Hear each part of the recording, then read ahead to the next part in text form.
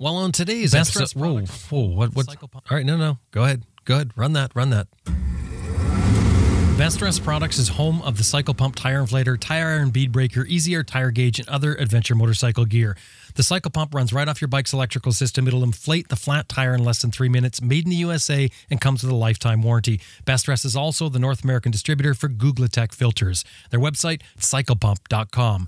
Cyclepump.com. Okay, so we're Max BMW. Okay, hang. You know why we have to do these, right? You understand why we have ads in here, because it makes the whole thing go round. But of course, you can help things out by becoming a supporter. Why don't you drop by the website, www.adventure... I'm not supposed to say www again. I did it again. I can't believe it. Let me try that again. Drop by the website, adventureriderradio.com, and click on the support button. Max BMW Motorcycles has been outfitting adventure riders since 2002. They've got 45,000 parts and accessories online and ready to ship to your door at maxbmw.com. And you can sign up for their e-rider newsletter too. It's free at maxbmw.com. That's maxbmw.com.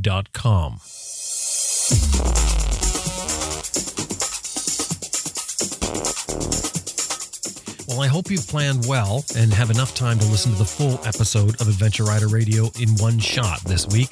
You might want to make a little detour right now and take the long route, because once you get started, I don't think you're going to want to press the pause button. First up today is an untold inside story for a couple that was crossing a border, and it should have been a normal border crossing and customs clearance exercise for them, but it ended up dropping them into the middle of a terrifying criminal sting operation where they couldn't tell the good guys from the bad guys, and it got serious when threats were made on one of their lives. In the end, they're told to leave the country by the people that you would have thought would have been there to protect them. Coming up. On this episode as well, we've got some information about the space between the rings and the road. Called tires, of course. No, it's not a boring tire talk about which tread happens to last the longest or what tire gets the best traction on ice. Now, these are important things that no matter what bike you ride, no matter what tires you run, they're going to help you out. And it's probably some answers to questions you didn't know you had. I'm Jim Martin. This is Adventure Rider Radio. Stay with us. We got a good one for you.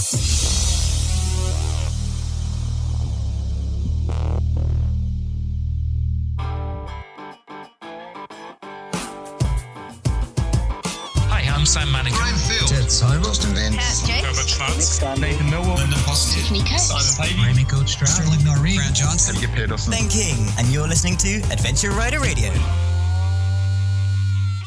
Green Chili Adventure Gear offers American-made, heavy-duty, innovative luggage systems for all types of motorcycles. You can turn any dry bag into motorcycle luggage using their unique strapping system, and it's easy to swap from one bike to another. And of course, Green Chili Adventure Gear is all tested in extreme weather and terrain to withstand the abuse of adventure riding, and that's gained them a top reputation for tough, reliable gear. GreenChiliADV.com. That's GreenChiliADV.com.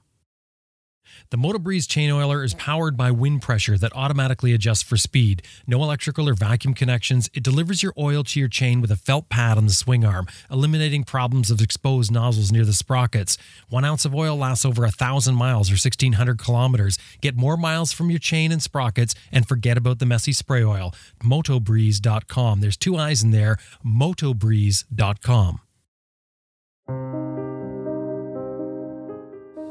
Well, this is an alarming story for travelers, to be sure. Spencer Conway and his girlfriend Kathy are doing a circumnavigation of Central America, then the USA and Canada for filming that they're doing. They flew their motorcycle from Bogota into Colombia. Now, this is Spencer's 127th country on the same bike. I'm not sure how many countries he's done overall, but that itself tells you that they are accustomed to dealing with the importation of the motorcycle, the border crossing paperwork in general. They work as a team. Kathy is the camera person. Spencer is the on-screen personality. So we're talking about two experienced, competent travelers. And although they did all their paperwork, they crossed all the T's, dotted all their I's, packaged everything up just like it should be, one thing they didn't do, that was to anticipate being caught up in a major criminal sting operation where Spencer's bike was held for ransom and his life was threatened. They barely got out of Panama, some would say escaped, when I spoke with them here. Are you good there? Yeah, I'm actually in a hotel reception, but I've asked them not to let anybody in, so hopefully it'll be fairly quiet. So Spencer, where are you now? Yeah, I'm in Costa Rica at the moment, having left Panama, having some problems there, which I'll tell you about. I'm starting my third circumnavigation. So obviously I've done Africa and South America. So now it's Central America, USA, Alaska, and Canada, all the way around the coast. And you've just started out when you ran into a problem. Yeah, unfortunately, because I finished South America and obviously starting Central now. The plan was to do the Darien Gap on the bike, but I can't do that till January. So we ended up flying from Bogota, Colombia to Panama. So you flew into Panama. Now, this is your 127th country on the Tenere. 127 countries. Right. I mean, Spencer, man, that's just, it's incredible. And you fly into Panama, which is, like, by most people's standards, sort of a comfortable place to go, a place where you don't expect any trouble, but that's not what you experienced. When did it start to go wrong? Oh, absolutely. It started to go wrong right from the beginning. Just to explain, obviously, I didn't go through a normal customs check. The bike was on an aeroplane. So you can imagine the checks are quite stringent. So basically what happened was I went to clear the bike. I filled in all the necessary forms. And as you're aware, I've traveled quite a lot. I've been, through these sort of customs over 100 times. So I'm really, really, really careful about my paperwork. I knew there were 4 papers to fill in. So I got them all done. I got the bike out. I had the final paper to fill in, which I did. They were all stapled together. I handed them through a window. The woman put the final stamp on. She passed it back through the window, and she said, "You're free to leave the airport." I left the airport, and I drove about 30 kilometers, and I was stopped immediately. And I just have to tell you, there was a bike rally going on, and there were at least 50 bikes going through that border, and they only stopped me. So first of all, I thought, okay, that's a bit strange. The second thing, and most important, is they always ask for passport and then papeles para la moto, papers for the motorbike. That's the standard setup. They didn't do that. They stopped me, and the first thing the guy said was, "Where is your..." And it was this certain piece of paper. So I took out my papers because I knew I had it, and it was gone. Now, I didn't know at the time, but apparently, and I've been told this by the Panamanian consulate, so I mean, that can be followed up. They said there is dodginess going on. So what I think happened was that they phoned through, and the woman, when I handed in the final piece, she removed that paper, phoned through. It's the first time in my whole life, in 11 years of riding the motorbike, that they asked for a specific paper. So it was missing. The chap said to me straight away, "That's $3,000. So I went, "No, I have done it. You can phone the airport. You can confirm that I filled in this paper." They said no. They separated me and Kathy. They took me into a room. They kept me there for 6 hours, and I asked for water, and they said no. It was absolutely absurd. They even said to Kathy, "How would you feel if your husband disappeared?" Okay, this is not a kind of thing that a customs officer says. So I knew we were in a lot of trouble. So I knew that this paper had been taken. I knew that something was going on here. So I refused. So hang on, Spencer. So who's questioning you and where? Okay, this is at a roadblock, and these guys are police. And one of them is supposed to be customs. Now, what I also didn't understand was that customs officer was at the airport. And when I got to that roadblock, he was there. So that was also really strange. So now I'm stuck with the police, okay? I'm stuck with them, and they've got me in a room, and they've told Kathy, how do you feel if your husband would go missing? The first thing he said was $3,000 for this paper. So I said, "I'm not paying. I refuse to pay." So they said, "Okay, well, we're taking your bike anyway, because it's illegal." I said, "Listen, how can I possibly get through an international airport, go through all my paperwork, get the 4 papers?" And he went, "It's this paper." And he handed me the exact paper that I filled in. And obviously an empty one. He was showing me the one I was supposed to fill. It was the exact paper I filled in, and it was supposed to be stapled to those other 4. So anyway, they took the bike. And they started getting very aggressive. I'm not going to go into it. It was horrible. It was the first time I heard effing gringo. And, you know, in my whole time, my 1.5 years, 2 years in South and Central America, absolutely loved every minute of it. So got in a bit of a panic. So I asked if I could make a phone call. One of the guys who was not involved was in the road, and he gave me his phone. I made a phone call to my father, and I said, call the British Foreign Office because there's something going on here. So then he did, and the Foreign Office traced this telephone and rang it back 5 minutes later. So I handed it to the customs officer, and they explained that it was the Foreign Office, the British Foreign Office, and what was going on. They managed to persuade the guys to take us into a town, but they wanted to take me in a truck. So I said, no, I refused to go in a truck with them. So the Foreign Office spoke to them again, and they agreed to take the bike into the main town that was near to the airport. So I followed on the bike, and they had a truck on the back and the front of me. So they put the bike into a compound. And where was Kathy for this? Kathy was on the back of the bike with me. When we went to the compound, before we got there, I told her to get off and go. So she left with the passports and everything. I go into this room. They lock the door. And there were 3 of them in there, and they tried to make me sign a paper to sign my bike over. So I refused. They said, okay, give me your passport. I didn't have it. I said, I don't have my passport on me. So they said, well, you can go to the bank and pay $3,000. I said, how am I supposed to get $3,000 and I'm not paying you? So they said, okay, we're keeping the bike. So anyway, I said, look, I'm going back to the hotel. I need to, the room where Kathy is, I need to just sort my head out, etc. I left. 30 or 40 meters down the road, they knew I had to walk back to my room. They could have offered me a lift in there. They came out in a car and said, get in to this car. So I said, no, I'm not getting in.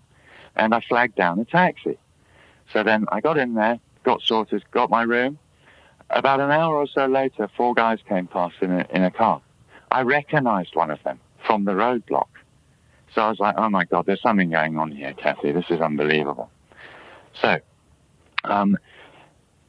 when I went the next morning, instead of going, oh, my God, the British embassy's involved, et cetera, they started what I can only say is an interrogation. My name, my age, my height, my weight.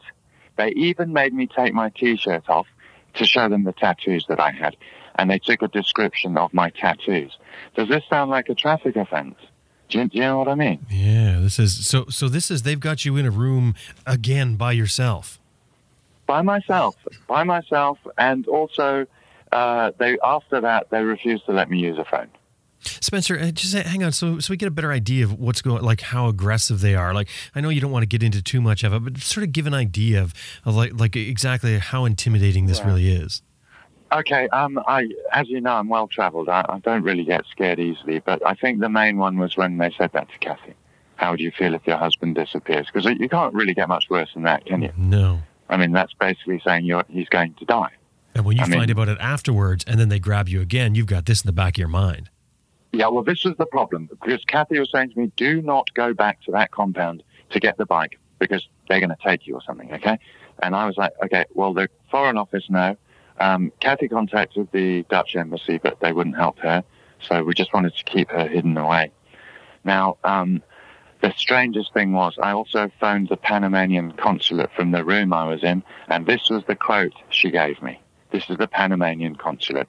I told her it was the police and the Aduan, and she said, Mr. Conway, this is very cryptic, sometimes the police are not police. So make what you will of that, okay? That's an official response? This is an official response, okay?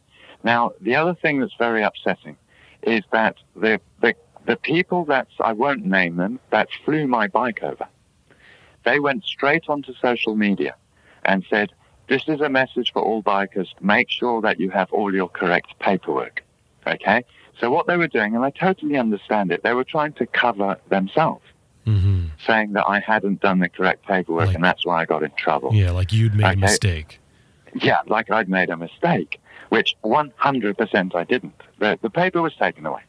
And it was all a setup. But even if you had made a mistake and didn't have the paper, to take you into a room and treat you the way they did, that's just that's not how it's done.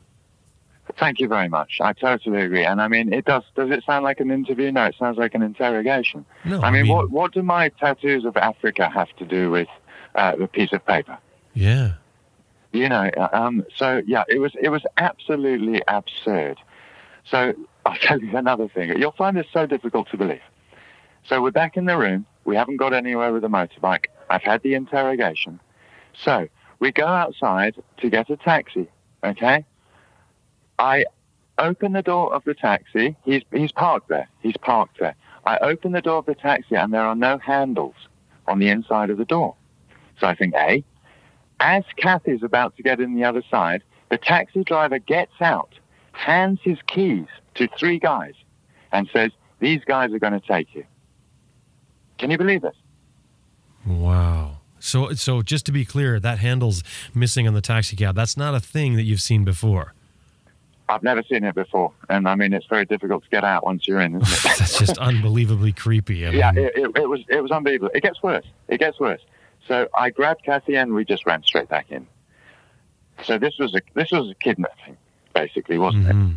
Now it gets even more absurd. After that, we go into the room, and I said to Kathy, "Okay, this is it. You are not going out again. I'm going to go to the supermarket. I'll get us food for the evening, and I'll come back. Okay, fine." I go to the supermarket. I pay at the counter. I walk out. They arrest me for shoplifting. Okay? Wow. So, yeah, listen. So this is getting on the margins of the absurd. So I said to the guy, "My receipt's in that bin there, as you're walking out of the shop." So he won't go and look for the receipt. And he won't allow me to look for it. So I look over to the counter to the woman that has just put my products through, and she goes, "No lo sé, I don't know," as though she's never seen me before. Wow. So this guy makes me pay, again, for all my products. Right, so I head off down the road. A woman from Adouane, finally I get in touch. I get through, and eventually these guys who have been so aggressive realize they're getting nothing, and I managed to get my bike, okay? And this 3,000 then went down to 1,000, and then it got all aggressive because of who I'd contacted, and then they realized that they were in a totally sticky situation and that they weren't going to get away with this one. So they had to release the bike, okay? So the bike is released. I go back to the room, and this is where everything was confirmed. 2 people turned up, and one of them was Adouane Customs.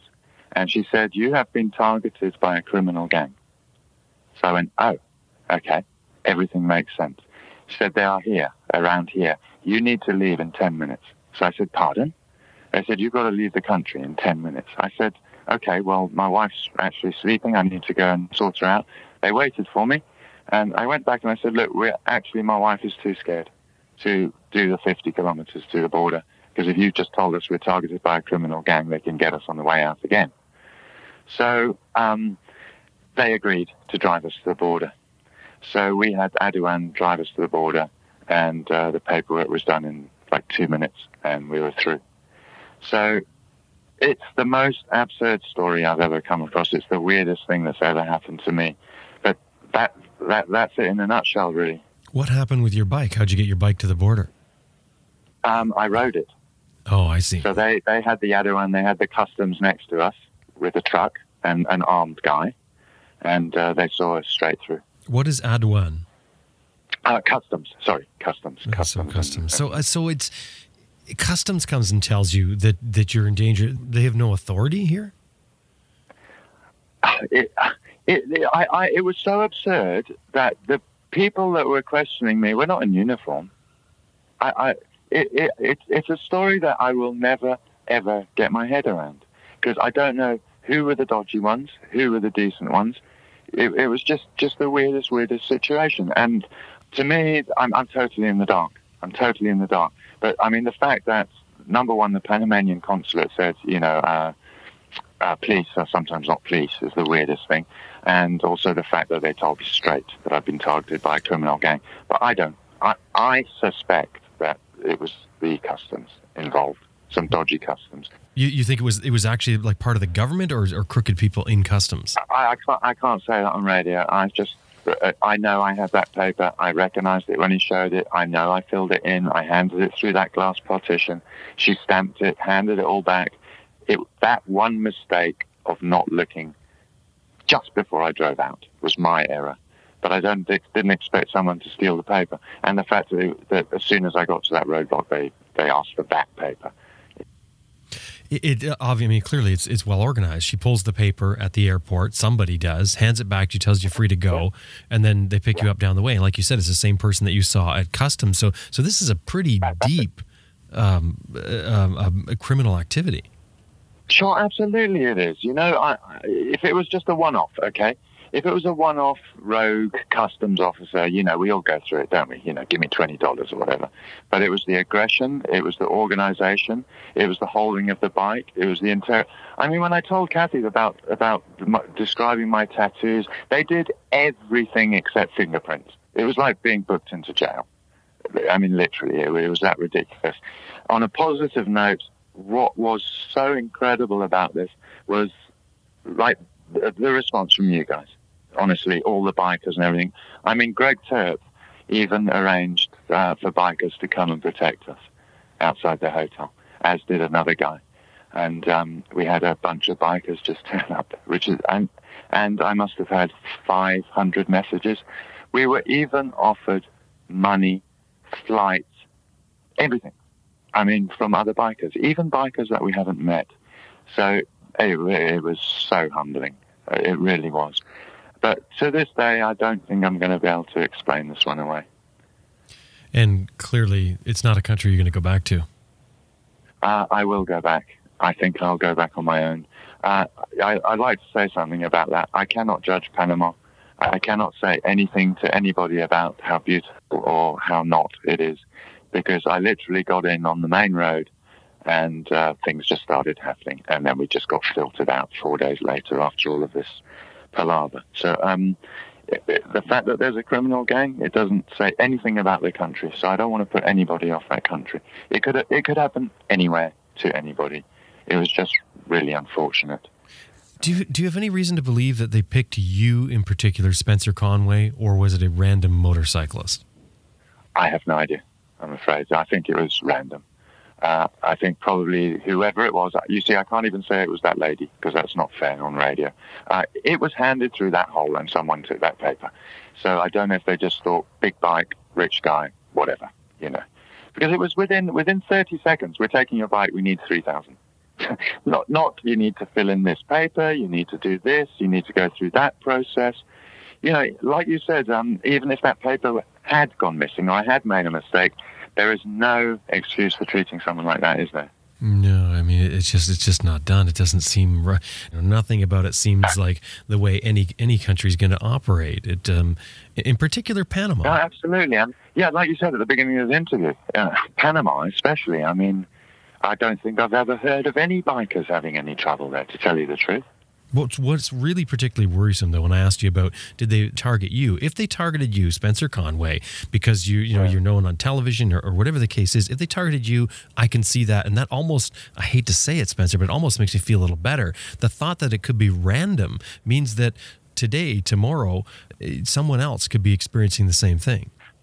That is the exact reason I wanted to come and talk with you, because not to be negative, because you know me, I have quite a bad streak. I don't want to be negative, but I wanted people to know that it could happen to them. The main thing I'd like to say is, obviously, as always stay polite. If you feel super uncomfortable, you've got to call someone. But the main thing, just check and double check your paperwork. I'm just so used to going through and knowing all the papers, and I knew I had all 4. So I just let my guard down, handed it through that little hole, and that was my mistake. So just as you get to the main gate, any bikers listening to this, just double check all your paperwork and then head off. It'll just be that 5 minutes. And you think if you'd spotted it then it would have been over? I would have been able to go back in. Right. Okay, I'll tell you another strange thing. The cargo company that sent my bike over, I said, look, I filled in all that paperwork, and I was quite livid. I said, because, you're supposed to see me through this process. And they said, we checked at the airport, and there's no sign of you on that paper. So I said, are you actually telling me that you don't use computers? Are you telling me that my name is not on that computer? Even if the paper's gone missing, I've got to be on that computer. She said, no, there's no sign of you. So I'm like, oh. So I said to her, so I didn't fly from Bogota. I was being a bit cynical. So I didn't fly from Bogota to Panama. I made it up, and I just drove my bike through with no paperwork. I mean, it was absurd. So the woman who did the freighting, she just called me back and said, they've got no sign of you being there and doing that particular paperwork. You're talking about the airport, the customs itself. Yeah, at the releasing, the holding area where they keep the bike. And I mean, I went through the whole normal rigmarole. They unwrapped the bike because they tape it up and all that. They searched it. They did all the normal things. They did all the clearance. They did my passport stamp. Everything was fine. Listen, it would be better if they were targeting me, rather than random. That would be better for other people. But I'm not big-headed enough. I'm not well known. I think they just spotted the bike and just thought, here we go. It's worrisome to hear you say, though, when they grab you and they claim that you've shoplifted, and then to turn and have that person that's working there say, they don't know. That makes you think that it could be one. It could just be that they see what's going on, they want no part of it, or it could be the fact they recognize these people and they know what's going on and they know what they're supposed to do. Yeah, absolutely. You see, for me, for the rest of my life, it's going to be sort of guesswork. I mean, I've got photographs of these three guys that tried to get this 3,000 out of me. But I can't use them because I don't want to get caught up in any more trouble. That's why I said to you about having the interview earlier. It would have been very, very silly to do it in Panama. Obviously, I feel safer over here. All I hope is that people will listen. Just be a bit more careful about their paperwork, and not be put off traveling to Panama, because I'm sure it's an incredible country. I don't know it any more than I did before I went there. I just had an experience with a few people. You're not concerned, though, if you go back, that you're going to be a target because you caused so much trouble, because so many different people were involved from the outside? Sure, it's a bit of a worry. That is the reason why I will not take Catherine with me, because I don't know. I've got to sit on it for a while. I've still got another year or so until I need to get back through there. It's just to get back to my original point and to stick strictly with my continental circumnavigations. I've got to come all the way back through Central America again. But yeah, I've got a year to sit on it and think about that one. And you're filming again for another series? I'm filming it. We're filming all the time, yeah. Yeah, it's been very, very difficult. Kathy's kind of lost her mojo a bit. Obviously, I'm sure you're aware it was a bit difficult to film in Panama. Didn't really want to bring anything out. So we're just kicking in on that now. But we're just going to sit here a couple more days and head to San Jose and need a new coil for the bike, and then onwards to Nicaragua. Just got to keep positive, really. I mean, I'm very, very, very privileged to be doing what I'm doing, so I don't want to sound like a spoiled brat, but it just knocked us back a little bit, that's all. Well, Spencer, thank you very much for taking the time to talk about it, and I wish you the best of luck for you and Kathy, and I hope that both of you are sort of recover from this strongly. Thank you so much, and I hope next time that I can do a positive interview, because I feel like a real twit coming on and moaning. But I just wanted this story to be told.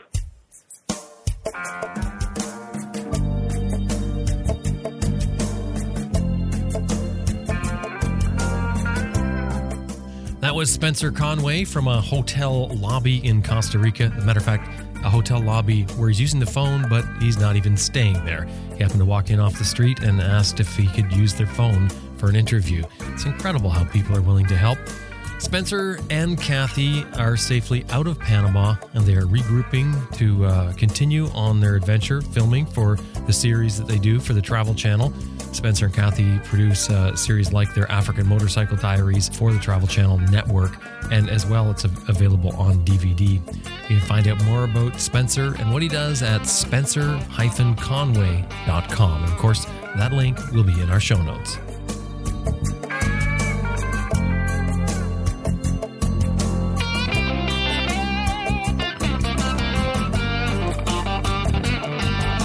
We're going to take just a quick break to thank a sponsor that helped bring this episode to you, but stick around because after this, we get deep into tires. Now, you really want to listen to this. No matter how sick of tires you've got in the past, no matter how tired you are of looking at those forums where everybody talks about tires, this is going to be different.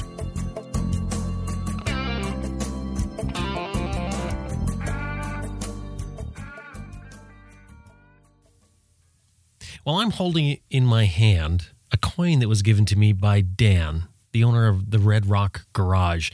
Dan told me the coin is called a challenge coin. Apparently they're common in the military. They're sort of to prove a membership in a special forces thing or something like that. It's a tradition between members that when they arrive at the bar, if someone puts his challenge coin on the bar, whoever doesn't put one of these on the bar has to pay for the first round. Apparently they use it at their club for the end of the riding day beer. So he says it makes fun moments and, people get a kick out of this. The coin says Red Rock Garage right on it. It's that much of a motorcycle company. The Red Rock Garage is located in Beaverdale, British Columbia on Highway 33. It's a coffee shop with a motorcycle addiction, but they have far more than great coffee. They've got a B&B, a campground, gas station, and they're conveniently centered in some of the best riding around. And by the way, if you're riding an electric motorcycle, well, they get you covered too. They've got an EV station there for you. redrockgarage.ca. Make sure you include it in your summer ride. redrockgarage.ca. Since 1976, IMS Products has been pounding out tough, reliable parts for motorcyclists and racers. And over those 43 years, the racers that run with their gear have been pounding those parts, and they've learned that they can count on IMS.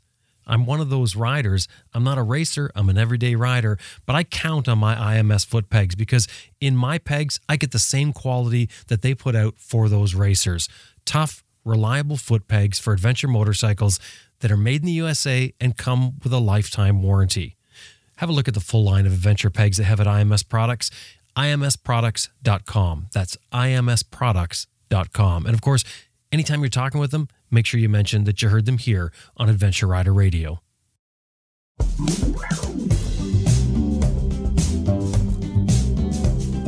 You've probably been part of one of those conversations at a group ride or event, where we stand around and we talk about equipment and motorcycles.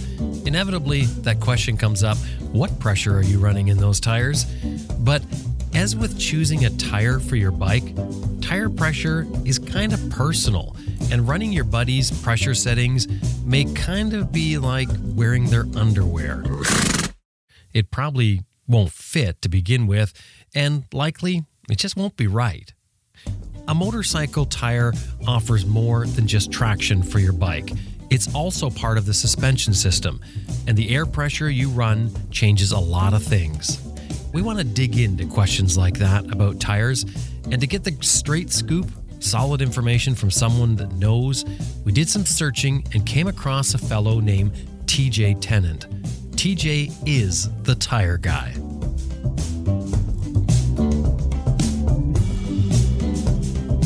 Okay. My name is TJ Tennant. I am the owner of Tennant & Associates. And Tennant & Associates is actually a tire forensics company, believe it or not. We're kind of like the real-life NCIS guys. And we work very closely with law enforcement to train them on tire forensics. We do courtroom depositions and expert witnesses. We actually train fleets as well. And we do everything from motorcycle to passenger and light truck to commercial tire failure, usually when there's a death involved. And previously, I was the manager for engineering department at the world's largest tire and rubber company, Bridgestone Firestone. TJ, thank you very much for coming on the show and talking to me.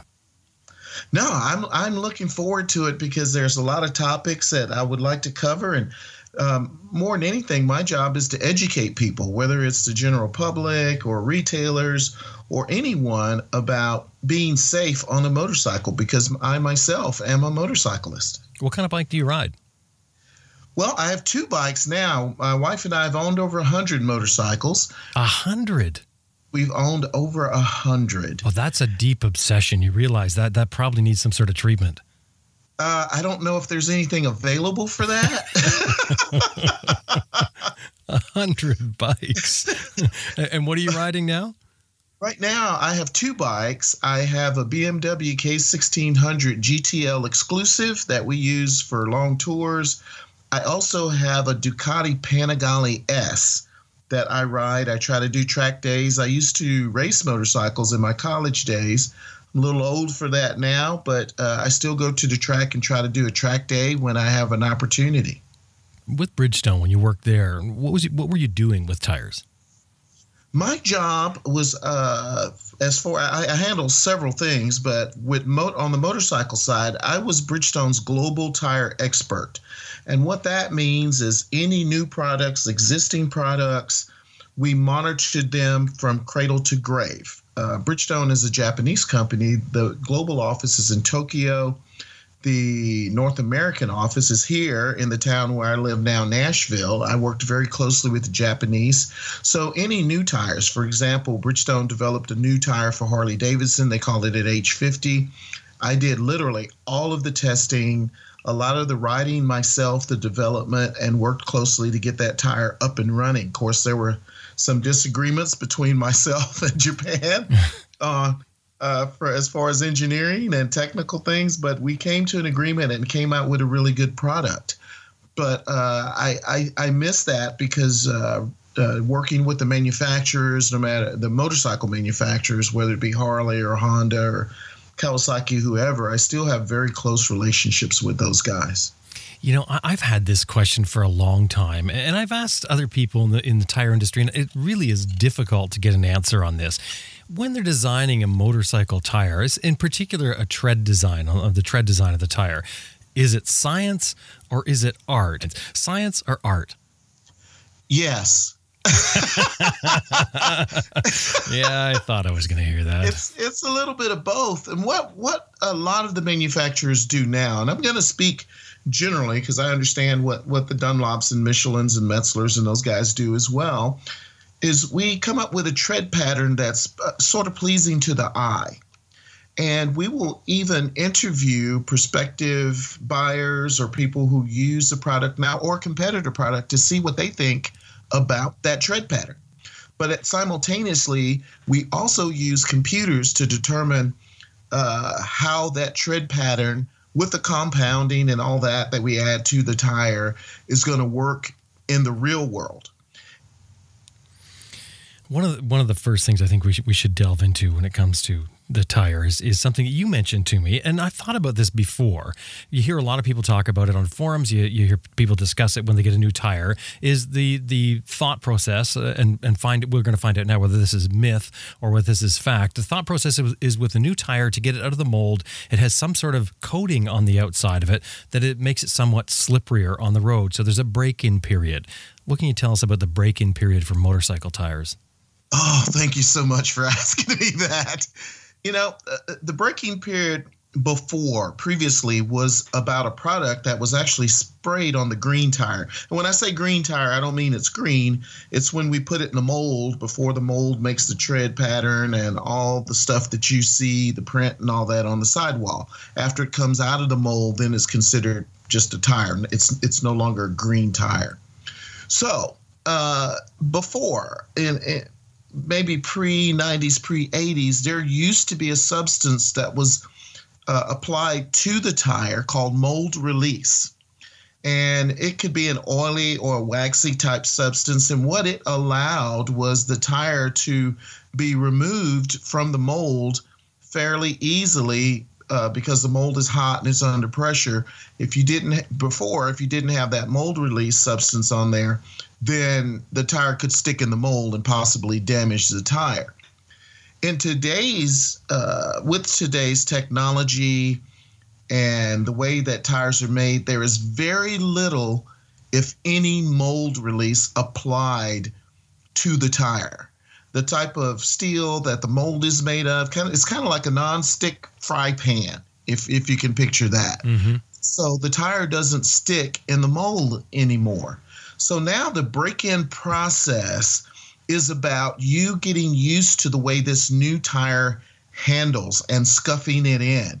So even if it's the same size, make, model, brand as a previous tire, the new tire is going to handle inherently different than the same tire that you just removed from the motorcycle. Well, hang on one second. So what you're telling me is that it's not breaking the tire in, it's breaking the rider in.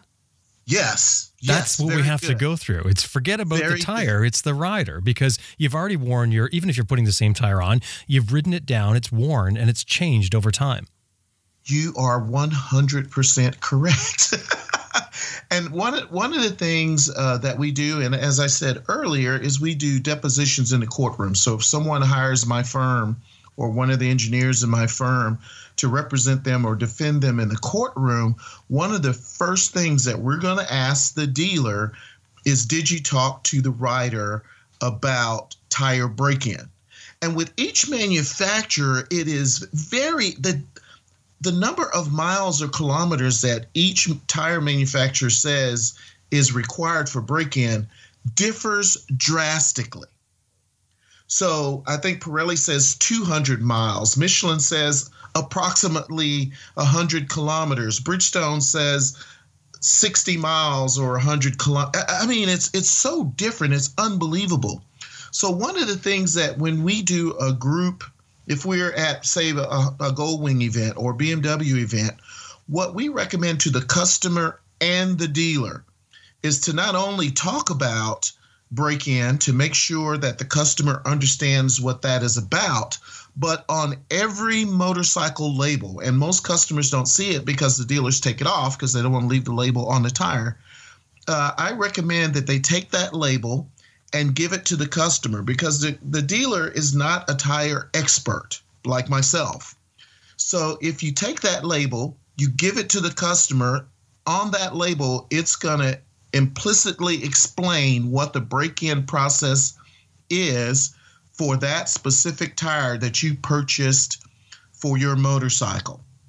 At the same time, the dealer and the customer should have some documentation that says, hey, we went through the break-in period, because inherently most of those accidents happen within the first 20 miles of riding from the dealership, unfortunately.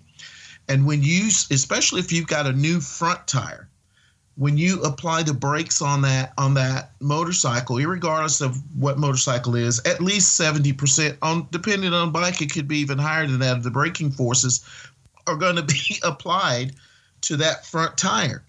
So that's when most of the crashes happen. Either they got two new tires or just a front tire, they applied the brakes, or they applied throttle, or they made some type of aggressive action with the handlebars. That's what causes that tire to lose traction, and then the rider tumbles over. So it's important that the customer, more so than the dealer, understands how many miles, because the manufacturers do testing to determine break-in because of the number of lawsuits globally that happens due to that break-in period. It is really important that you understand what it is, because it is not the same from manufacturer to manufacturer. There is no global or Canadian or North American or South American standard for what the break-in process is. So it is extremely important that you get that label, because they're just going to throw it in the trash anyway. You read that label, the dealer reads that label, and make sure both parties understand what the break-in cycle is for that new tire. Now, are we still talking breaking in the rider, getting the rider used to the new tire? And if so, why would it differ from one to the other? Or are we also talking about scuffing the tire up? We're talking about scuffing the tire up so you have a little more traction, because if you look at that surface on the tire, it's very, very smooth. So you want to scuff it up so increase the level of friction between the tire and the road surface. So that's one part. Part two is the rider himself, getting him or her used to the way this new tire handles, because it's the crown radius or the shape of the tread is going to be very, very different than the shape of the tread of the tire that you just removed. Even if they're the same tire, the handling on them is going to be very, very different.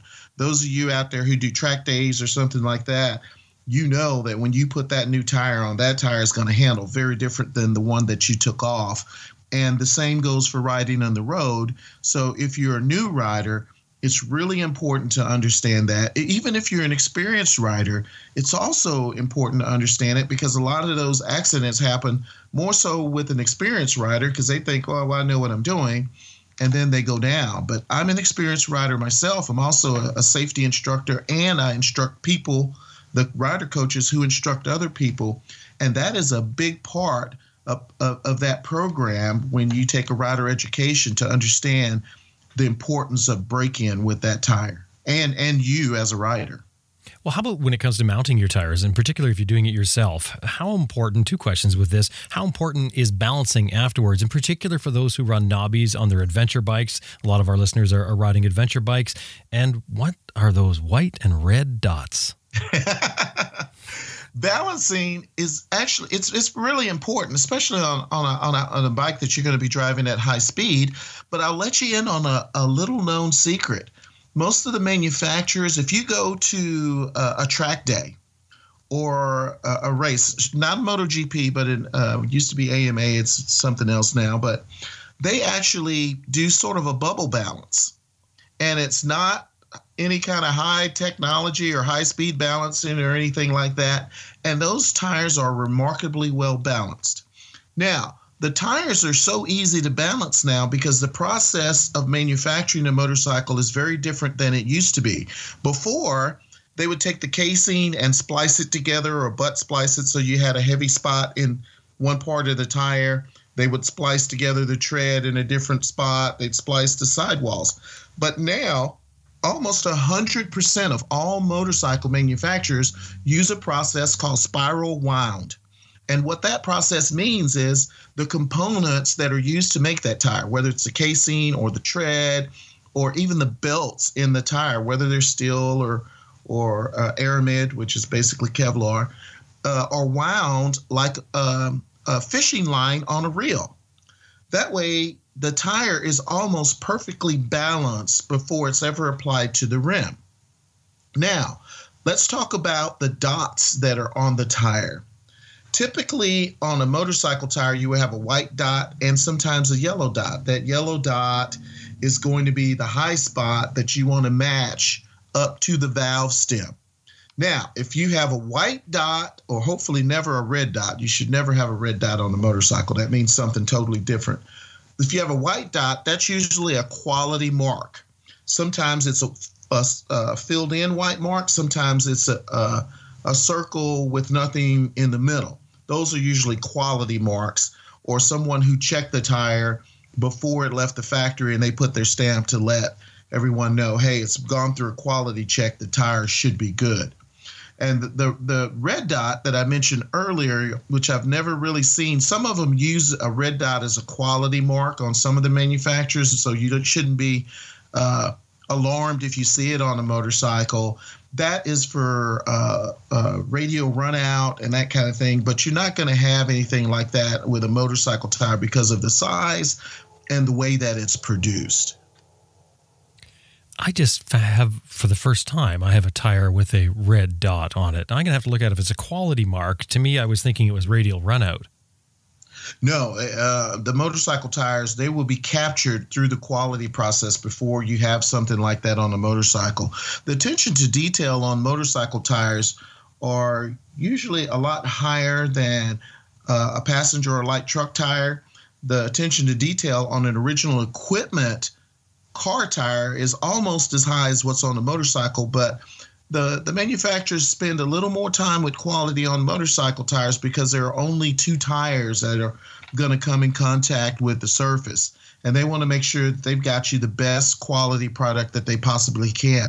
even a cheaply made motorcycle tire is going to be of pretty high quality. So if you're looking for, say, the number of motorcycle tires that have workmanship and material failures, man, that number is astronomical. It's probably about 2 parts per billion that would actually have a workmanship and materials problem. That is so rare with a motorcycle tire. It's almost unheard of. The only time that I really see, and I don't want to call it a quality problem, if you're at the track, and most motorcycle tires have a directional arrow on them. Well, some of the guys who use slicks at the track, you usually turn in more to the left than right or vice versa. Then they will say, hey, I've got a whole nother side of the tire that's unused. I can flip it around. Well, when those guys, the engineers, put that directional arrow on there, that is put on there definitely for a reason. And I've seen them actually peel that tread back at the tread splice, and then they'll try to send it into the manufacturer, and they think the people who do the adjustments or the warranty issues on the tires are not going to know what that is. They are going to know what that is immediately, especially with a slick or or you've done a track day with the tire. You're not going to be able to fool them. Now, you mentioned yellow dots, but I don't think we covered that yet. What about the yellow dots? The yellow dot is the static balance dot, and you want to match that up with your valve stem. And in some cases, you may not see the yellow dot. A lot of the manufacturers have stopped putting the static balance dots on tires because they're so well balanced because of the manufacturing process with the spiral wind. So you don't see as many, but if you do have it on there and for some reason it doesn't, you want to try to line it up with the valve stem. If it doesn't, it's not going to cost you a lot in applying balance weights to the motorcycle to make sure that the wheel is balanced. When it comes to compounds for the tire, we often, everybody looks at this and everybody wants more mileage out of their tire all the time. That's a common complaint. We always want more for less, aren't we? That's a human nature, I guess. But when it comes to compounds and making the tires, there's all kinds of talks of strips of different kinds of compounds, harder in the center, softer on the side. Is it a general fact that traction and longevity don't go together? They're sort of opposite ends of the tipping beam or the balance beam? Good gracious, that's a great question.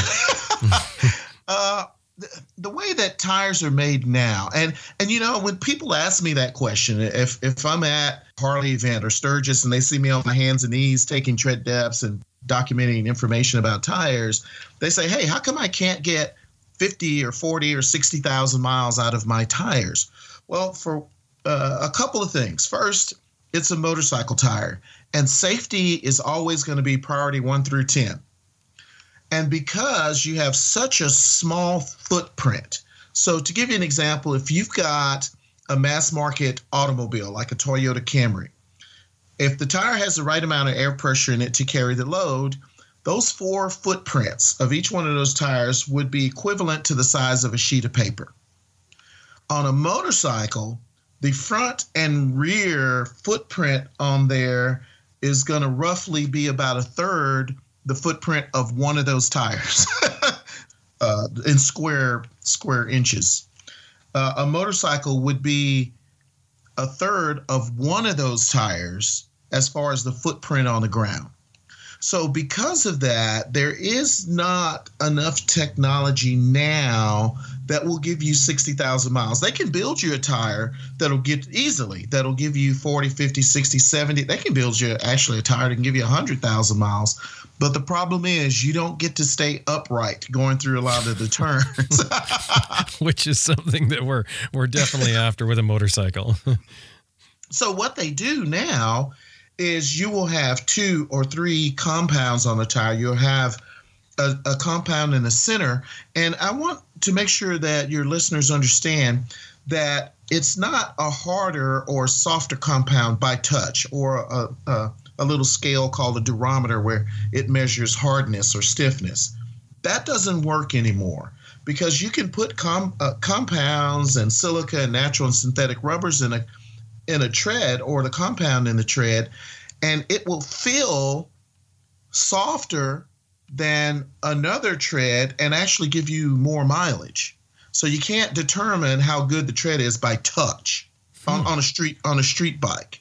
So when they put a compound in the center to give you more longevity or a little bit more mileage, they understand that on a touring bike, you're going to spend more time upright than on a sport bike. So that compound would be a more durable compound. And then as you lean over toward the shoulder, you may have one or two additional compounds in that tread that give you a lot more traction, but not as much wear. But in addition to that top compound, there's also a base compound that's different than the 1, 2, or 3 that you have on the top. So as you wear that tread down and you get to about 50% skid depth, or that's engineering for tread depth, you will have a compound that's better for wet traction. Because as that tread wears down, you start to lose some of your wet traction capability. So now you need to make that up with the compound in the tire. So effectively, you have a different compound on the top portion of the tread than you do on the bottom portion of the tread, the cap versus the base. And then in addition to that, you could have a different compound in the center on the cap. And then as you roll out toward the edge of the tread or the shoulder, then you could have 1 or 2, in some cases maybe even 3 different compounds there, that the further you lean over, the more aggressive that compound is for friction or traction. So hopefully I was clear the way that I explained all that. How old can a tire be? You know, before we get in, and yeah, we're going to talk tire pressure, and that's really the main part of what we were going to talk about. But how old can a tire be? I mean, some people will say 3 years, some people will say 6 years, and if you can't dig your nail into it to sort of get an idea of how stiff it is anymore, if that's, you know, out the window, you're saying that the durometer test no longer works. We have to go by the manufacturer's date, which maybe you can talk about that as well. And how old is too old? Oh, man, that's a great question. I got all excited for a second there. I'm sorry about that. The way that you tell the date, the born-on date or the manufacturing date on any tire, close to the bead area on a car, it's usually on the inboard side. On a motorcycle, it's going to be on one side or the other. And the thing that's unique, it's called the DOT code. And you may not have the full DOT code. As a matter of fact, you're likely to not have the full DOT code on both sides of the tire. So typically, it will be 11 to 13 digits. It'll have DOT, and then it'll have 11 to 13 digits. The first two tell you the plant that tire was made. And there's a book called Who Makes It and Where. The engineers can look up that code. It's always 2 digits. It could be alpha and numeric, or numeric and alpha, or alpha and alpha, or numeric and numeric. And we can look it up and see what plant that tire was made in, even the address and the contact information for that facility. And that book is called Who Makes It and Where. But the thing that your listeners need to be concerned with on any tire are the last 4 digits of the DOT. They should always be numeric. It should be 4 numbers. If there's 3 numbers, run away from that tire. And I'll explain why in a moment. But the way to read the DOT is the first 2 of those 4 digits, the 2 numbers closest to the rest of the DOT, is going to be the week that tire was made. The last 2 numbers on that DOT will be the year that tire is made. So if it's got 2319, that tire was made the 23rd week of 2019. If it's 2309, it's made the 20th week of 2009. Now, if it's got 3 digits, 239, that tire was made pre-2000. And under no circumstance, it doesn't matter what it looks like, it could look fine. Do not use that tire on your motorcycle, on your car. I run into a lot of that on trailers that people tow, or believe it or not, in volunteer fire departments, they have tires that are very old, or on classic cars because they want the original equipment tire, and it adds value. Now, I want you to think of that old tire kind of like an eraser on a pencil. if you found a pencil in your house and the eraser is 2 or 3 years old and you try to use that eraser, and it's made of rubber, by the way, natural rubber, it crumbles apart. It looks fine, but it crumbles apart. Tires are the same way. If you try to use that tire, the possibility of that tire failing is higher than not. So now let's talk about how old a tire should be in use. A lot of guys try to call, online or their brick and mortar store and say, hey, I want the newest tire that you have in stock. Well, that's quite difficult sometimes because when you buy online, especially from a big vendor, they usually buy in bulk. The tire manufacturers will say, look, if you buy 10,000 or 1,000 of these tires, you don't have to pay for 6 months, and we'll give you buy one, get two free, or buy three and get one free or something. They give them these spiffs to encourage them to buy a lot of tires. So sometimes you can get a tire and it may be 2 or 3 years old. That is more common than not. It is very rare to get a tire that's made within the first 6 months of its production life. It just really doesn't happen because of the chains of distribution and the logistics involved in shipping motorcycle tires. So with Dunlop, they're made at one factory. Most of Bridgestone are made in Japan. It takes 6 months to ship them over. So you're just not going to get them that new. Now, if you want to know how old your tire can be, and that's very important to know, because if you have an issue and you think it's a tire problem, the age of that tire is going to play a major role in whether or not the tire manufacturer is going to help you. So that goes back to what I said earlier, because all of them have a slightly different philosophy on how old the tire can be before they will help you. Some say 4 or 5 years from the DOT date or the date of purchase up to 6 years, and then it's void or something like that. But if you want to know, you can go to that website, look up the warranty information for that brand, and it will explain all of that in detail. It'll tell you how many years the tire is good for use, how many years the warranty is good for. It'll have a 1-800 number where you can talk to someone in engineering or technical services if you don't understand some of that jargon that's in the warranty information. But I am begging you and all of your listeners to go to the website, download that warranty page, and read that warranty information, because that can determine whether or not that manufacturer is going to help you if you have a tire problem. I just want to jump back to the date, to checking the date on the tire. Just when you're saying the DOT number on there, is it always on a sort of a little plate stamp? Like that's how I always see it. It almost looks like a little plate, and it would make sense because that's what they have to change all the time. Yes, they change them out every week. They change that plate out, and like I said, the first 2 are for the week, and the last 2 are for the year. So each week they change that plate out on one, and that's why it may not be full length on both sides, because they don't want to change the plate out on 2 sides. It's easier to change it out on one side. Okay, so let's talk tire pressure. What is tire pressure? What effect does tire pressure have on our motorcycles? Let's talk about the physics of tire pressure. And, often you hear people say, well, I have a flat, or, I run max air pressure. What's on the sidewall of the tire, or something like that. Let me explain how you determine what air pressure you should run in your motorcycle. And let's start with a sport bike, and you want to do a track day. Well, if it's cold outside, I'm going to start, and then we're going to go all the way up to a touring bike, because the process is slightly different in understanding what's going on. So you get you got ultra high performance tires on your sport bike, or you got track tires or something. What you do on a cold day is lower the air pressure in increments of 1 psi.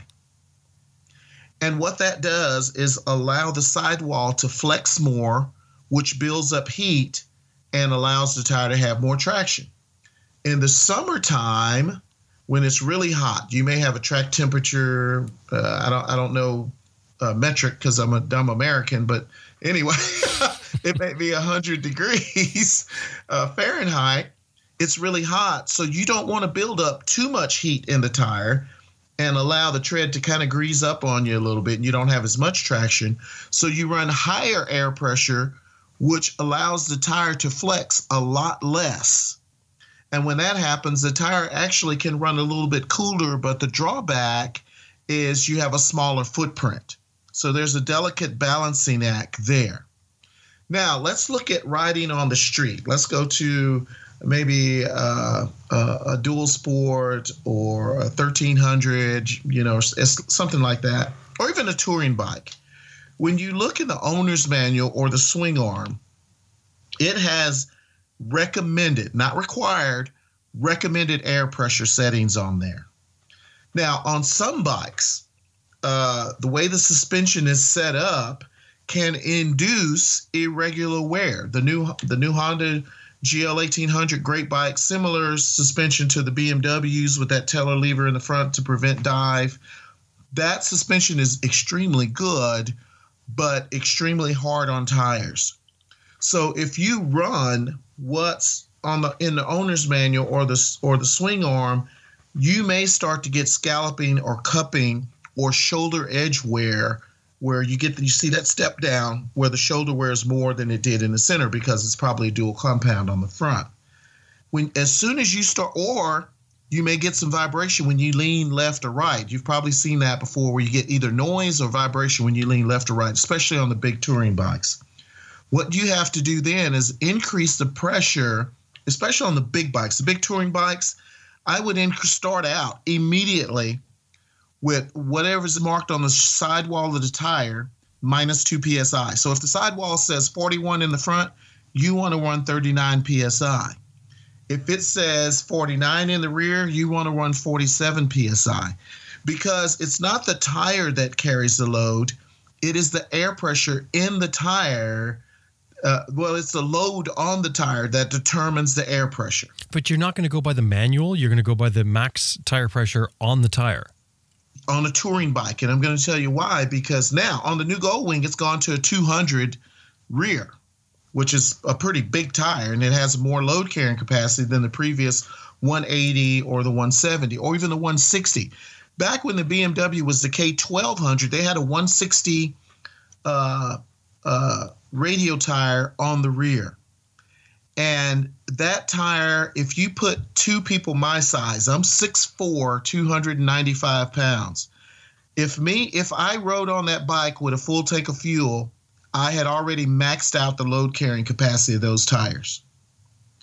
On the previous generation Goldwing, if you put two average sized people and a full tank of fuel, you were probably over the load carrying capacity on those tires. And that's because the tires, most of the motorcycles, other than a Harley, are made in other countries. And in Canada and the U.S., we have big people. We really do. And if it's a Japanese bike, you got probably a guy that weighs 125 pounds doing the testing. They don't ride a lot of two-up over there, so they don't really understand the mechanics. Also, there's a phenomenon here in the States where and in Canada where people tow trailers on motorcycles.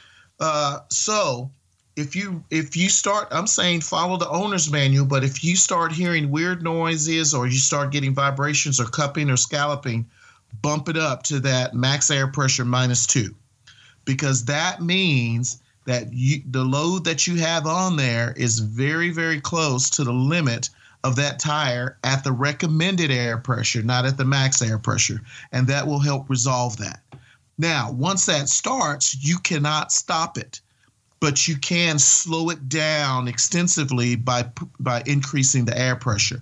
Under no circumstances should you ever go over the maximum air pressure rating on the sidewall, and you should always check the air pressure when it's cold. If you just got off your bike, you want to wait at least an hour and then check the air pressure to see what it is. A lot of bikes now come with a TPMS system on it. There's a lot of aftermarket TPMS systems. I highly recommend any of those. They work. They keep you abreast of what the air pressure is or what the settings are, and they keep you mindful of air pressure. It's really important on a motorcycle to check the air pressure at a minimum once a month, because you're going to lose approximately 1 psi of air pressure in each tire per month on the motorcycle tire. And in addition to that, you're going to lose 1 psi per every 10 degree Fahrenheit drop in temperature. So if you go 6 months, it was 100 degrees when you checked it. If you go 6 months and not checking it, you're going to lose 6 psi because it's been 6 months. And if the temperature is now 40 degrees Fahrenheit, where it was 100 degrees Fahrenheit, you're going to lose an additional 6 psi. So over that 12 months and the temperature dropping, if you're going into the winter months, it's possible to lose up to 12 psi of air pressure if you don't check the air pressure. And I can assure you, if you lose 12 psi in the front and rear tires, not only do you not have enough air pressure to carry the rider and or a passenger, you don't have enough air pressure in those tires to sustain the load of just the motorcycle alone. Now, let me just go back here a little bit, or maybe even go right from what you said there. You mentioned the tire temperature. You're saying check it when it's cold. On the track, you were saying about how the tire temperature changes with a lower pressure will create more heat. What is it about that creates more heat, and how is that connected to cupping? Well, what happens is you start to have flexing in the sidewall. Tires are actually part of your suspension system, and there should be some deflection in the tire. When you hit a bump or a pothole, the tire should absorb some of that with your suspension system. But if you don't have enough air pressure in there, you're going to create over deflection, which means the sidewall is going to flex a lot more than it would have if you had the right air pressure for the load that you're carrying. It's kind of like if you take a paper clip or a staple. Have you ever bent one back and forth until it gets hot and breaks? Mm-hmm. That's what over deflection is in a tire. You're developing too much heat, and that heat comes from the deflection, and that is friction between the internal components of the tire, the friction between the tire and the road, and friction between the tire and the rim. And all of those generate heat. That's why when you feel a tire after a long ride, it feels warm or sometimes hot. And the tube, if you're running a tube-type tire, that's going to add to it even more. Yes, that will add more. And also, speaking of tubes, and I'm kind of getting off your question a little bit, but we'll come back to it. A radial tube, you can put in a radial tire or bias ply tire. A bias ply tube can only, and I'm going to say it again, a bias ply tube can only be used with a bias ply tire. You cannot, under any circumstances, use a bias ply tube in a radial tire, because the stretch rate or the deformity rate of that tube is the frequency of the flex of that tube is going to be unequal to the flex rate of that radial tire. That tube is going to get hot and fail. So best case scenario, use a radial tube in biased and radial. We were talking about tire pressure and the flexing, the heat, and how cupping comes from that. Yes. What happens if you don't have enough pressure in the tire, you can actually deform that contact patch. So instead of the contact patch sort of being egg-shaped, it will be misshapen, but it deforms the shape of the tire. So the leading edge, instead of being in the center of the tread on the motorcycle tire, is spread out toward the shoulders on both sides. And because you've probably more likely than not got a different compound as you inch over toward the shoulders than you do in the center, that shoulder compound is going to be scuffed off, kind of like when you wear an eraser down.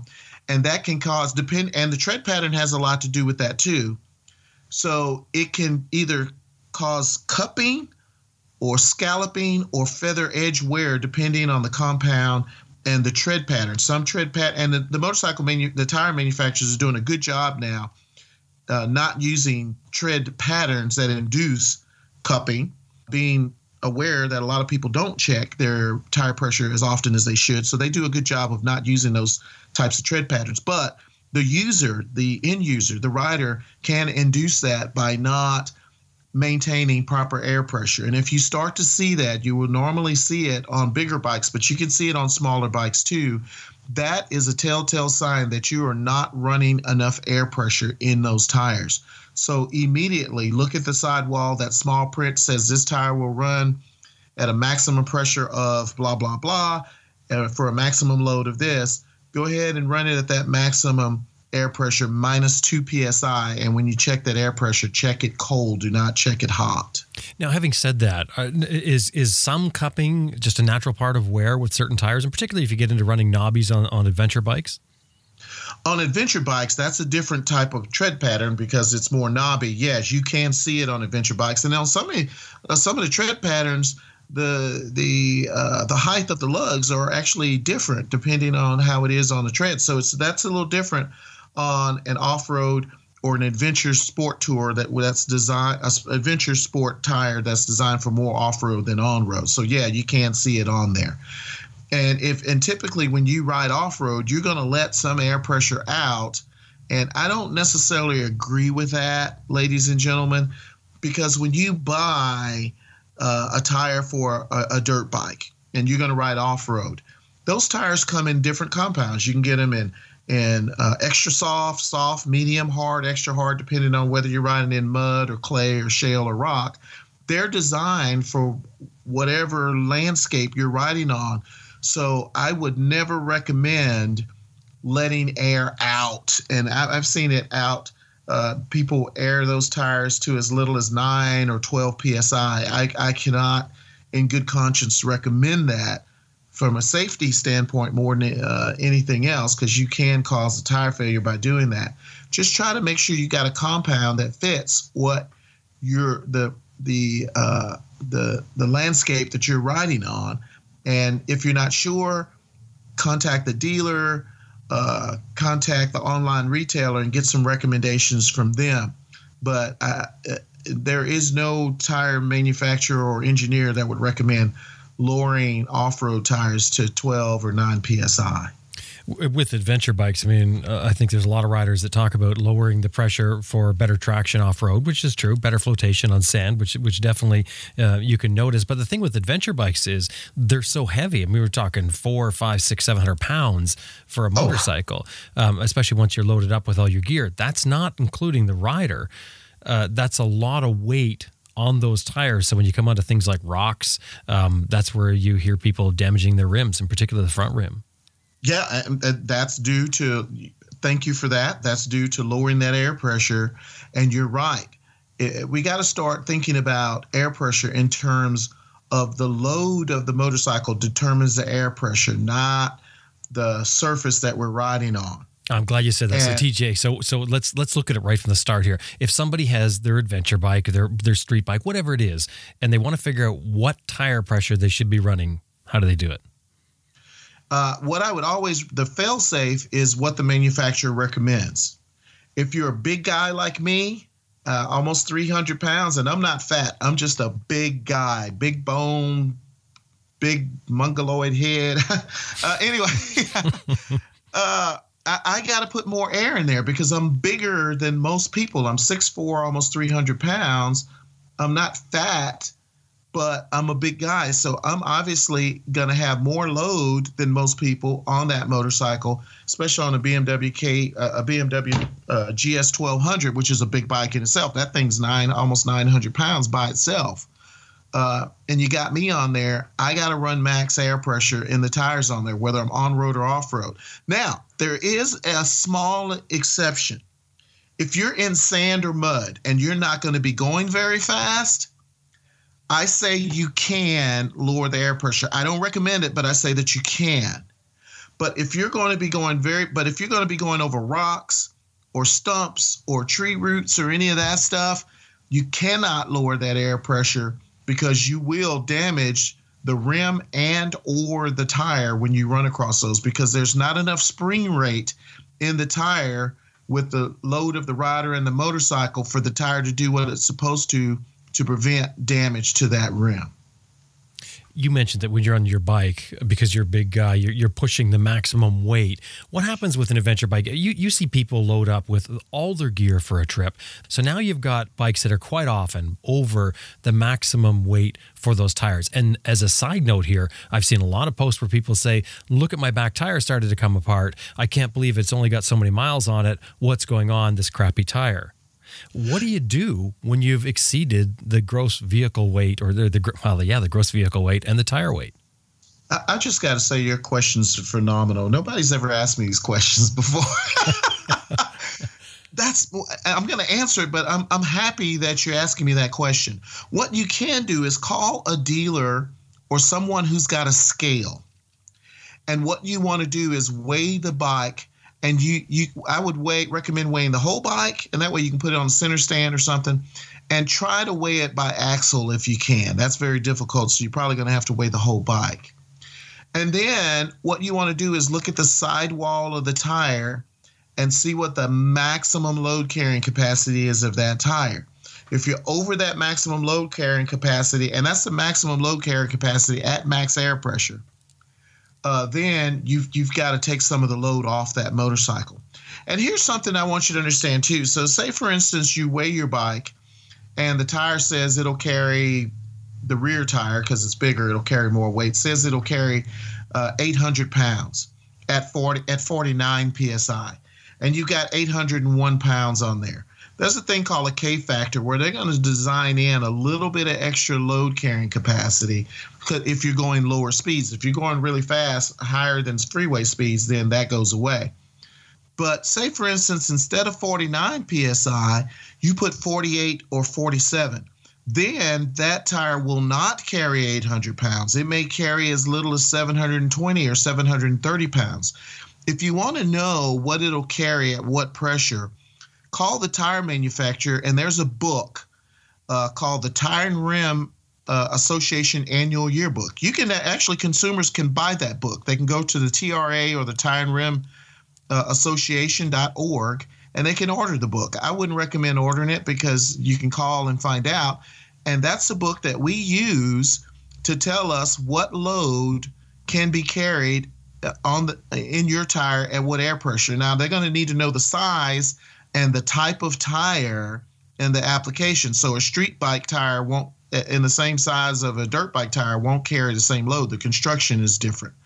And I know that organization well because I used to be the chairman of the board of the motorcycle subcommittee. And we are a bunch of engineers who set the standards on all motorcycle tires and all rims that are sold in North America. And that includes Canada and South America. There's some tires that you can get in either a tube type or a tubeless version. What's the difference between those? The construction and the type of compound on the inside. So if you can go with a tubeless version, that's always recommended because it's got the latest technology. If you've got to go with a tube type, a lot of times it'll be a bias ply tire, but some radial tires are tube type too, especially on spoked rims. If it's got a radial tire, it's going to say when using a radial tire, and these markings are new, it'll say on the sidewall of the tire that it may be tube type or tubeless, but can you use a tube in a tubeless tire? The answer is yes, if it's used on a tube type rim. If it's used on a tubeless wheel and it's a tubeless tire, you cannot use a tube in that tire then. But the construction and the way that those tires are manufactured and the type of compound, especially on the inner liner, is different between those two tires. Interesting that you mentioned the latest technology on the tubeless version. That's interesting to note. What about tubes now? Would you recommend replacing the tubes every time? A lot of times people will want to use the same tube over again because it looks good. No, do not use the same tube. When you change the tire, you need to change that tube. And also, we talked a little bit about tire pressure monitoring systems, TPMS. Each tire manufacturer, or actually motorcycle manufacturer, has a different philosophy on what should be replaced on that TPMS as well. So some of them say you replace some of the grommets, and some of them say you replace the valve. It is really important to ask your dealer what your motorcycle manufacturer says about what should be replaced on the TPMS when you replace the tire or the tube. Of course, you won't have a tube with a TPMS, but the tubeless tire. How often are you checking your tire pressure on your motorcycle? If I check it, as an engineer, I actually check it every single month. But say, for instance, I'm on my sport bike and I'm doing a track day, that tire gets checked multiple times throughout the day because you're using that motorcycle and the tire in a highly stressful situation, and I want to try to get maximum efficiency and maximum wear out of that tire. If I'm going on a long trip, me and a few friends will ride down to Daytona for Bike Week, which is a 10-hour ride. We break it up into 2 days, but it's a 10-hour ride from my home city of Nashville down to Daytona. I check it every morning before I get on the bike. And if you've got a TPMS system, you can use the TPMS and most of them tell you what the actual pressure is. If you don't have a TPMS, you're going to have to bend a knee and check it because it's very difficult nowadays, especially on an ultra high performance tire, which is on a lot of motorcycles, to look at that tire and tell if it's got the right amount of air pressure. It may tell you if it's got air or not air, but you need to have the right pressure in there. TJ, I think when we were talking about the tire age, I don't think we actually stated, you didn't state an age that you would cut the tire off at. We talked about reading the code, etc., and we talked about the delay factor from coming from the factory to the consumer. But what's the date you should look at? Like, what's the age you look at and you go, no, I'm not accepting that tire. I don't want to use it. A lot of the tire manufacturers nowadays say 5 years from the DOT date, then it's done. But some of them differ, and the way that you can find out is go to that tire manufacturer's webpage, look up the warranty brochure, and it's usually, like I said, it's in a PDF. You can download it and read it, or you can read it online, and it'll tell you what their stance is on tire age. And they won't say the tire's no good. They will say the warranty's done after 5 years. That means your tire's done as well. There's no law that says, hey, after 10 years or something, it's done. But when the warranty's up, it's probably recommended that you go ahead and put a new tire on. Now, just sort of to wrap things up here, when it comes to storing your bike for the winter, should we be concerned at all for the tires? Should we do anything different with the tires? And does it make a difference? What I recommend is just put max air pressure in it so you maintain the roundness, because if you got it on the ground, it could flat spot where it's touching the ground. So just run max air pressure in it during the winter. Also, don't store your bike very close to an air conditioning unit or any kind of ozone source, because that will prematurely age that tire. And most consumers who see it, they refer to it as dry rot or cracking.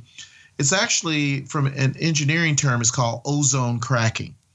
And that's what happens when you store it next to an ozone emitting device like an air conditioner or some heating units, and it'll prematurely age those tires. When you see ozone cracking or dry rot, that is almost 100% of the time just a cosmetic thing. It's not going to cause the tire to fail, but a lot of the tire manufacturers will replace that tire on a prorated basis. That means they'll see how much tread depth you have left, and that's the credit that they'll apply to the new tire for you to get another tire.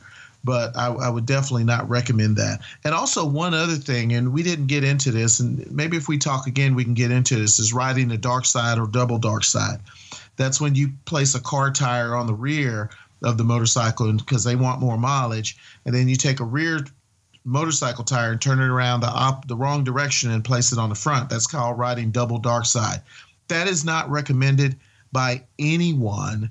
There is no one on the planet. And if you do that, you have advertised not only to yourself but other riders that is safe to do. Now, most of those accidents happen in a single vehicle accident. And one of the things that Tennant & Associates does now is we also train insurance companies and adjusters. They are a lot more aware of what the proper application is. So if you do that, do not be surprised if the adjuster turns down your insurance claim for improper application. But that's not recommended. Also, be aware that if you tow a trailer on your motorcycle, not only do you void the motorcycle warranty, but you also void the tire warranty on every motorcycle manufacturer and every tire manufacturer that's sold out there.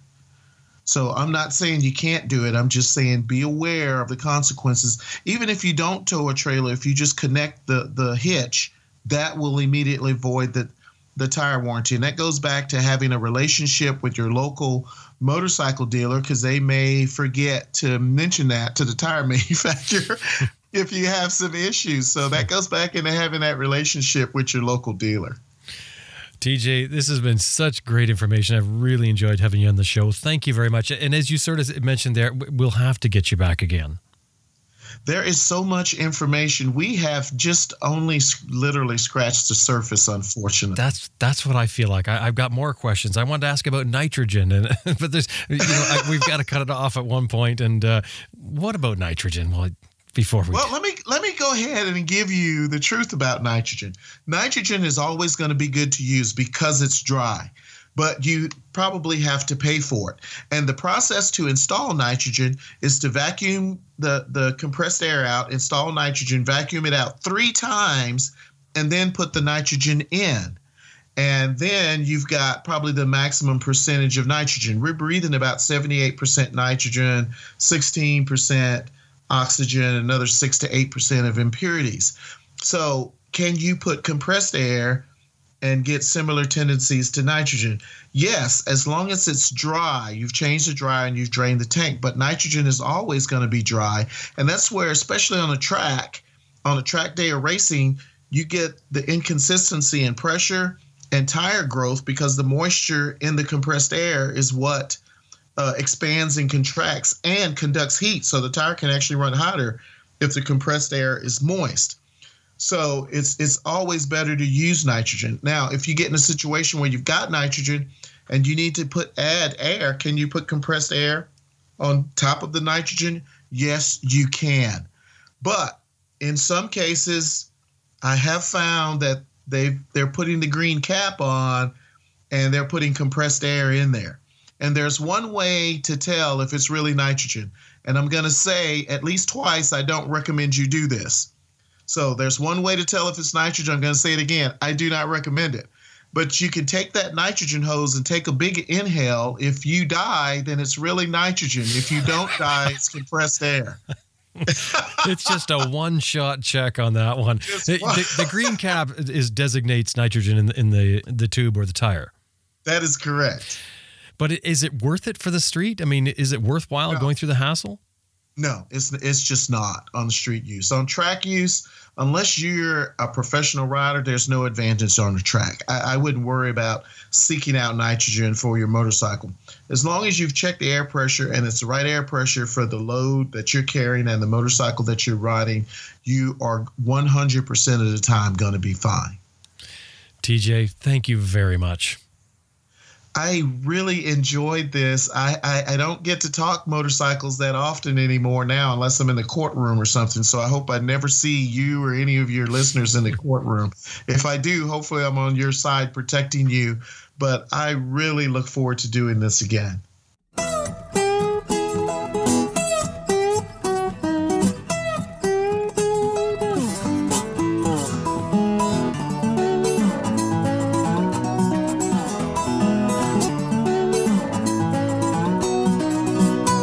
That was TJ Tennant from Tennant & Associates in Ramsey, Minnesota. His website, tjassociates.com. And of course, that link will be in our show notes. Next week on the show, we're going to have 2 tire pressure monitoring systems for you that we've tried here at Adventure Rider Radio. 2 systems that will allow you to really work your tire pressure and get the most from your tires.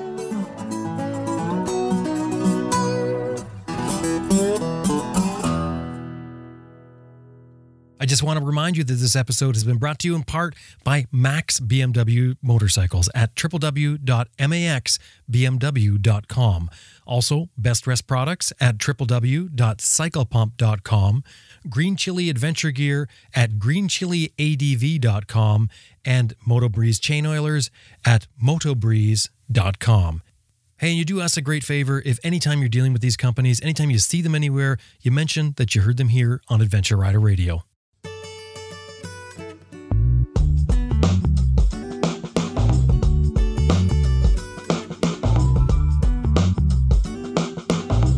While Well, that about wraps up another episode of Adventure Rider Radio, and we sure hope you learned something and enjoyed it as much as we did when we made it.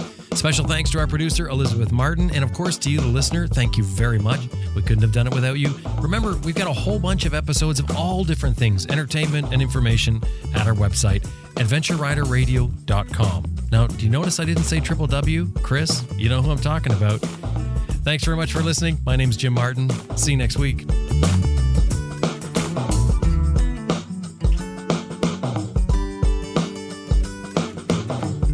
Hi, I'm Paul Glaze from the Texas Big Bend. You're listening to Adventure Rider Radio.